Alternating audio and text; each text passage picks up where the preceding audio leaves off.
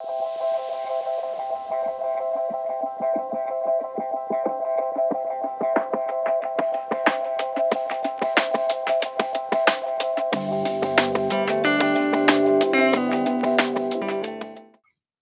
to Navigating Within from the Hospital Improvement and Innovation Network team at the Iowa Healthcare Collaborative. My name is Dino Omerhadzik, and I'm the host of Navigating Within. Thanks for joining us today, and I hope you learned something. I just wanted to welcome Diest Medical Center. We're going to be talking to them today about their hospital to home visits and everything that they've been doing around that. Welcome, everyone. Thank you. So I just wanted to start off by kind of asking what the hospital home visit is and maybe how it originated.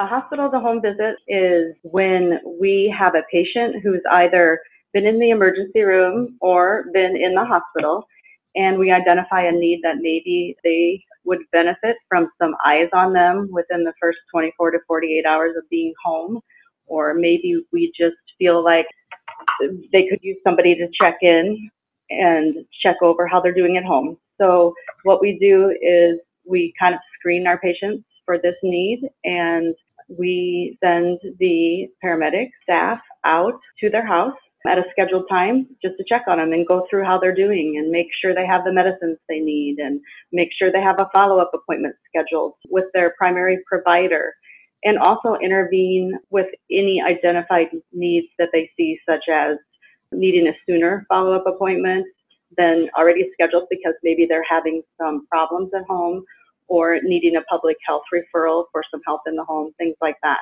So that's pretty much what the visits are. They're just getting those eyes on those people that maybe are at risk at home of bouncing back to the hospital and intervening in anything they can do to help them. That sounds awesome. So I'm assuming this originated with a need for kind of maybe minimizing readmissions, maybe targeting readmissions in general. Is that kind of... Yeah, that's exactly where it came from. You know, it was kind of two-pronged. We, as Diest Medical Center, have, own and operate our own ambulance service. So we have paramedics, medics on staff 24 hours a day. So obviously with that, there's feast and famine in EMS. Sometimes you have some downtime, sometimes you're super busy. It's just the way it works. So Sure. With trying to reduce 30-day readmissions, we are trying to use the resources we have, always doing more with less pretty much. And we thought that would be a great way to utilize the staff we already have. And those paramedics, medics are also great in the community and really good with patients in their homes. So it wasn't anything new for them. Also, I'd like to add a little bit of origination. Yeah, go ahead. Was frequent ED visits was something that we'll try to incorporate when last fall that was communicated, and trying to reduce some of those frequent patients. Maybe they missed something on discharge, a little bit of education, some of the geriatric patients not understanding everything. So along with the inpatient discharge patients, it would be improvised with the patients that were frequenting the ER, allowing the medics to maybe visit them, follow up with them, seeing how everything's going. Did they get their medications that were prescribed? And maybe just pass on a little bit more education if they need it at home. So part of that was a little bit of the origination along with the frequent readmissions. Great. So when I'm thinking of collaboration, how does the paramedic know where to go, and kind of a little background on the patient? How does that work? How does it all get initiated and ultimately end up coming to an actual home visit? Our social worker and our case manager have a big part in identifying these patients, but they're also identified, like Juan said, just from the emergency room, and the EMS staff can identify those patients also. If they never make it to the floor, they're just seeing them in the ER. But we do, rounding on our patients with the social worker and the case manager and some other staff, and we talk about these visits during that time, and just kind of identify those people that would be willing to have this service and, would be a good candidate. And that gets communicated then to EMS by the social worker.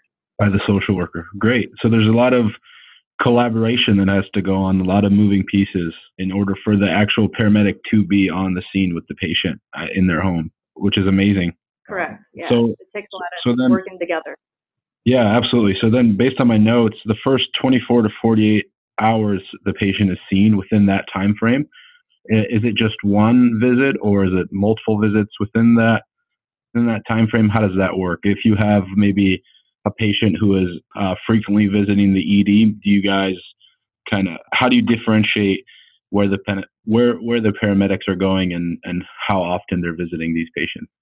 Most generally, it's just a one-time visit, just to check them at home that one time.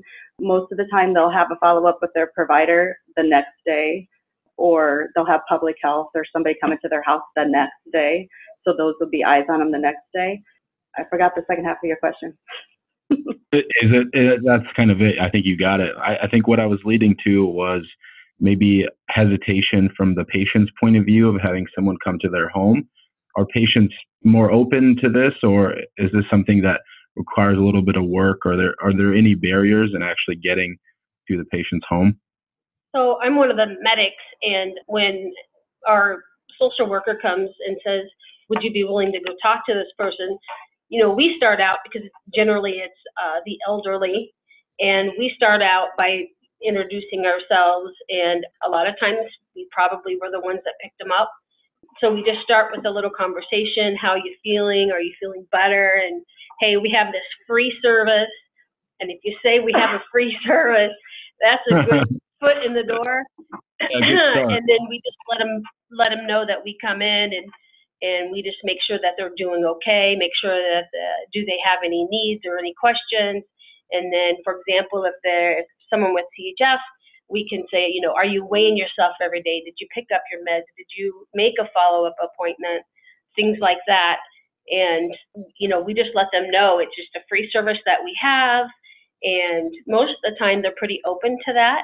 However, you'll have one or two who are like, I think I'm okay. Or, they're like, well, I live with my son or whatever. And then they don't need it. But that's generally how that kind of goes about and how we are able to talk to them.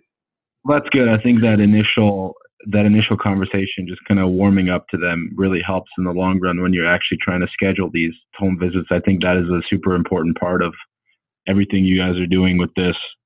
So in terms of demographics, you said primarily elderly is who you're visiting? Yes, I would say primarily that is true. There's a few who are homebound that we visit. Sure. There's a quadriplegic in the community that we have visited before, but it's primarily the elderly or most of the time that's just who's at risk. Those are the ones we identify. Yeah, high risk for sure. In terms of barriers when you're actually at the home, I know thinking maybe language barriers, anything like that. How do you guys overcome barriers at the home? And if you see something maybe that is kind of a potential high risk situation at a patient's home, what are your next steps after that home visit? So when I'm at a patient's home, first of all, I can say that I have never gone out to a Hispanic or Spanish-speaking home, for example, or a Laotian where they strictly only speak that language, unless they have like family members that can interpret. But as far as that is concerned, that we just don't do that a whole lot. It's like generally we have a lot of older farmers in this community, so it's just a lot of older generation. But sure. Then as far as the barriers, for example, let's say they're falling all the time. Things that we would do, let's say they went home, but they're starting to feel weak again. But some of the things that we would look for, carpets or high-rise transition between like the two rooms. We just had that a couple weeks ago, and we suggested to one of the children that they get the more low, what's the word? Gradual transition. The gradual transition. Sure. Or we can call the doctor and say, they're still falling and still tripping. We can get their appointments sooner. We have the phone numbers to most of the clinics, and so we can call and I'll call when I'm at the home, and that gives them quite a bit of reassurance that we are doing that. Does that help? Yeah, that answers my question. I feel like when you guys go out as a paramedic, the stuff you guys are seeing, and you're there firsthand, and you can help, kind of like a front line. It's a great prevention tool, these home visits. I feel like if you're noticing that a patient is coming in frequently, actually taking the time to go to this patient's home and to just kind of reassure them and make sure that they have everything they need, I think is helping you guys out in the long run, which is stuff that at first it's hard to develop these kinds of things and get them going. But once you have your processes in place and your care coordination is in place within your social workers and your paramedics and your ER staff and everything, I feel like you guys are doing a tremendous job and with what you're doing. So I commend you guys for all the work that you guys are doing. So Thank you. Thank you. Yeah, We're a I have a pretty tight question. community and we work well together, so. That's awesome. I have a question for any of the paramedics in the room. Did you think you'd be doing home visits as paramedics? 17 years ago, no, but within the last few years, yes, and I absolutely love it. That's awesome. And I haven't had the opportunity to do that here as a manager, but I've done it as a paramedic previous to my previous employment. And I can actually say firsthand that I've actually really enjoyed the program while doing it. I think it's a great program. I was on board from the moment I joined Diest, and just think it's a great program just for the hospital and the community and the elderly. And, I think it's just a big plus. Well, I think it's nice for the EMS staff too to be able to see someone when they're not in crisis. Mm-hmm. You get to follow up with those people that you brought into the hospital that were really sick and now they're doing better, and that's very gratifying to see that the work that you did had an impact on someone. Absolutely, I couldn't agree more. I think it's amazing, which is one of the reasons why I wanted you guys on the podcast, and I wanted our HIN community to hear your story. And even though there are barriers at times, I think the end result and actually helping these patients and all the collaboration between your departments is working wonderfully. I wanted to thank you guys for being here today. I wanted to open it up. If you guys have anything else you'd like to share, the floor is open for you. One of the other things I want to highlight about this is, there may not be an immediate need that you have to go to the physician, but one of the best tools that we have in our arsenal is our health coach team. So it may be that someone maybe needs someone to check in on them more frequently. We also have that referral out to our clinics. So for those patients that visit our facility and then also our patients that are attached clinic, we have our health coach team, and we're lucky enough to have Angela with us today. And I'll let her talk a little bit about once she gets a referral from the EMS staff, what she then does to keep following them and to make that transition a smooth one back into regular primary care. Yeah, that sounds great. When all of our patients are discharged from the hospital, we call them to check on them. I typically wait to call them. So say that the EMS are coming to see them that day after they get out, I will call them the next day. That way we have more communication with them. Like they said, they go through the meds and they check to make sure they have their appointments. I also reiterate all of that with them. And then it's nice to be able to read their notes from seeing them at home, because we get a completely different story seeing them in the clinic or seeing them in the hospital versus their home life. So then I will call them, make sure they come in for their follow-up appointment. If they don't come into that follow-up appointment, I'm calling them again to reschedule that appointment or see what was up, why they didn't come. And then we do have some patients that are at a higher risk for readmission based off of like our LACE scores. And some of them I will continue staying in contact with them for the whole month, either talking to them once a week or more often if needed, just to check in on them, make sure that everything's going okay at home.